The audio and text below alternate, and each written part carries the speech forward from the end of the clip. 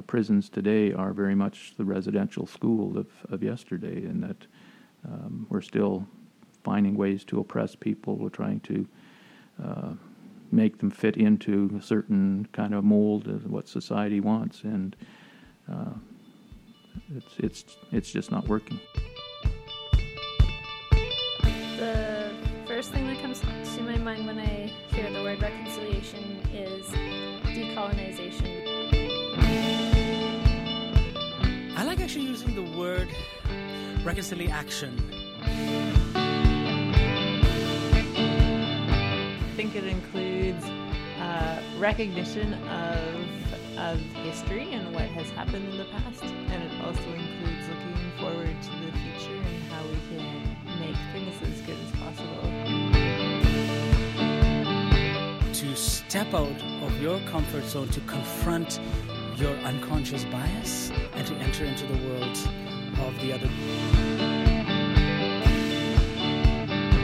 Hi, I'm Heather Peters, and this is Reconcile, Everyday Conversations, a podcast from Mennonite Central Committee, Saskatchewan.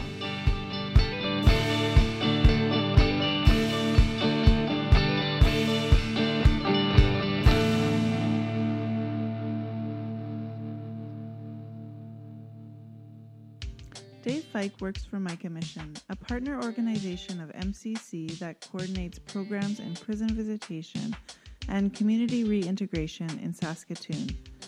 Dave also spent 3 years working in the Correctional Center as a chaplain. I have worked alongside Dave for the past 6 years, and when I invited him to a conversation around reconciliation, I expected he would draw on his work with people who have been incarcerated. And while he did touch on this in some profound ways, he also talked about experiences he has had throughout his whole life that have shaped his understanding of reconciliation. As always, I'm here with Joel, my partner in this reconciliation podcast. Hello. I appreciated how Dave's understanding of reconciliation seemed rooted in a very everyday understanding of serving our neighbors.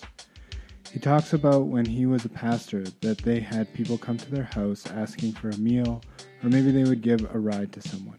Dave seems really great at meeting people wherever they are. We invited Dave into our home and around our dining room table to talk about 5 questions. How would you define reconciliation? What experiences have led you to this understanding? What is the role of grace within reconciliation? How would you invite people onto this journey? And finally, why is reconciliation important to you? Let's listen to his reflections now.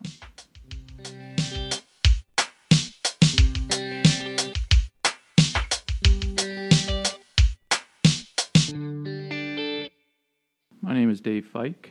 I born and raised in a rural community in southwestern Ontario. At the age of 21, headed out to Winnipeg, studied at CMBC. From there, came to Saskatchewan, where I pastored 2 churches, and after which, for the last 6 years now, I've been working for Micah Mission, and during that time, worked for 3 years as a prison chaplain, but now the work that I do is community chaplaincy and helping people reintegrate into society who've had time in prison.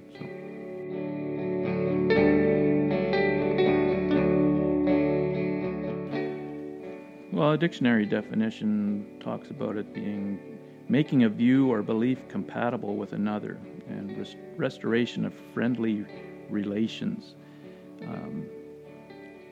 I think to me that talks about breaking down walls and building bridges between peoples and communities, and even breaking down hierarchies and just looking at systemically how we treat one another.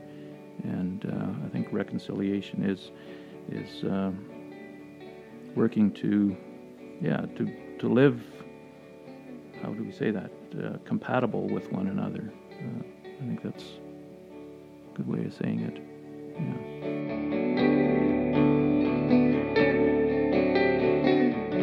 I think I've encountered too many situations where racism is very prevalent, and even people who wouldn't necessarily consider themselves to be racist, they still have some strong feelings about other peoples and how we treat them, and whether we need to treat them any differently than we do. And I think back to when I was a kid and how we had some, even though we lived close to our reserve, we never had any kind of connection with anybody from the reserve. Don't really know if anybody was Indigenous that went to school with me, but there were several kids who came down from Northern Ontario to live with us, and I'm not sure what that was all about, but gave them the opportunity to go to school and to, I guess, see something different. I don't know that it was part of the 60s scoop, but I think maybe in some ways that set me on a path of seeing people equally and not making judgments about people. I mean, I can't say that I'm totally guilt-free of never having made any of those kinds of judgments, but I think probably some of that helped in a lot of ways. And I think as in my work as a pastor too, I've had experiences where I think my first congregation really taught me how to be a pastor, taught me a lot about grace, about forgiving people, about accepting people for who they were, and not making those kinds of judgments. I think too had a number of experiences with Indigenous people coming into the community and just passing through and needing some help, and sure, sometimes they were just looking for a handout, but tried as best we could to give a hand up and to help as best we could. But sometimes they were just passing through, and a meal or some money was all that they really wanted anyway. But tried to, as much as possible, treat them with respect and show care for them, show them Christ's love for them, and to journey with them. So. And I think, I guess in the work that I'm doing too, it more or less began at the same time as the Truth and Reconciliation Commission, and being able to spend some time there and listen to some of the stories, and just to get a sense of where people are coming from, get a sense of just the history, the experiences that people had, and how that all trickled down to many people. So,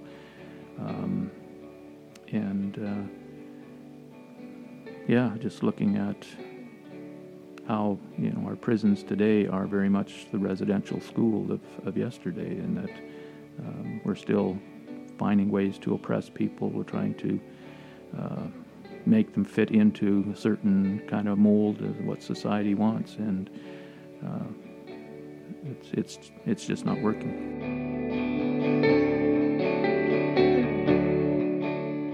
I think a couple of them. I mean, one fellow that would come to our community on one occasion, he asked for a ride to Saskatoon, so I gave him a ride. It was a half-hour drive, but I gave him a ride anyway, and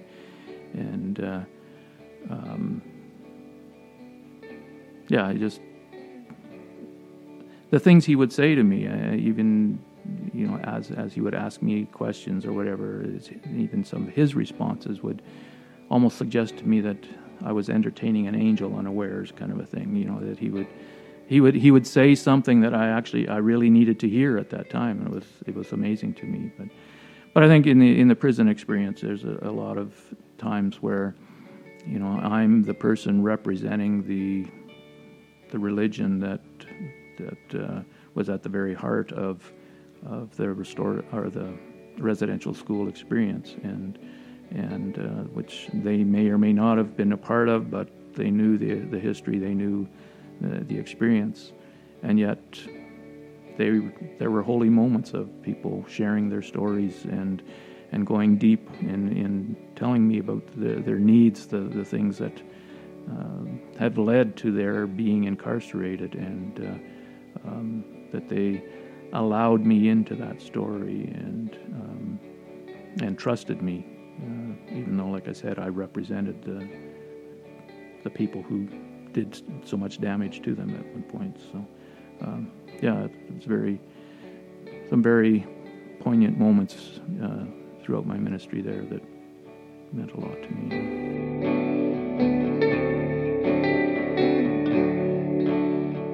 We see far too much of, again, people building walls between one another and pointing fingers or finding fault with people of a different race or whatever it is. And I think I've learned that there's much more. Well, I mean, Jesus calls us to love one another, and it can be a struggle to love somebody who can be very unlovable, but still to try and treat them with respect, to try and understand their situation is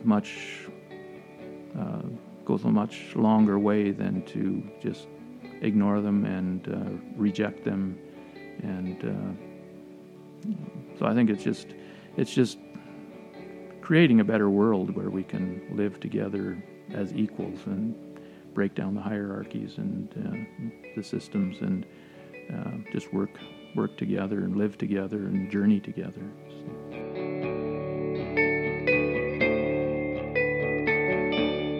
Well, I do work for an organization called the Micah Mission, which offers a prison visitation program where a lot of the people that are visited are Indigenous. We also have, at this point, an Indigenous elder who's working with us and just teaching us and our volunteers and anybody who's interested about Indigenous life, culture, spirituality, their ways generally.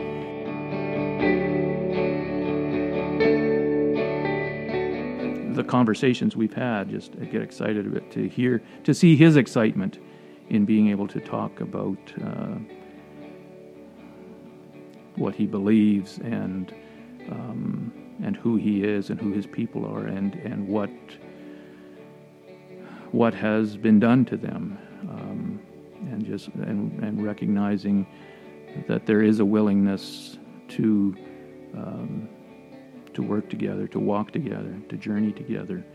And I'd like to see that for a lot of people. And I think, as somebody once said, that the more we as churches or faith communities can, help people who've been incarcerated, the less need we will actually have for our prisons. And I think Jesus calls us to visit those in prison and to show love to one another, and I think that just makes for a better world. And I would invite people to volunteer with us, but also to learn together with us as we work with our Indigenous elder and hearing what he has to tell us.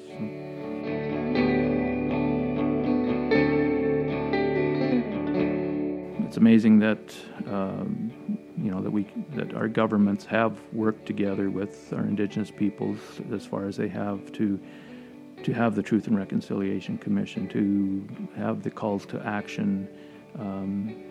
But I think, we need to really take a look at those and work together and see that those calls to action come to fruition, and that, we do change our world by changing our attitudes and learning to live together.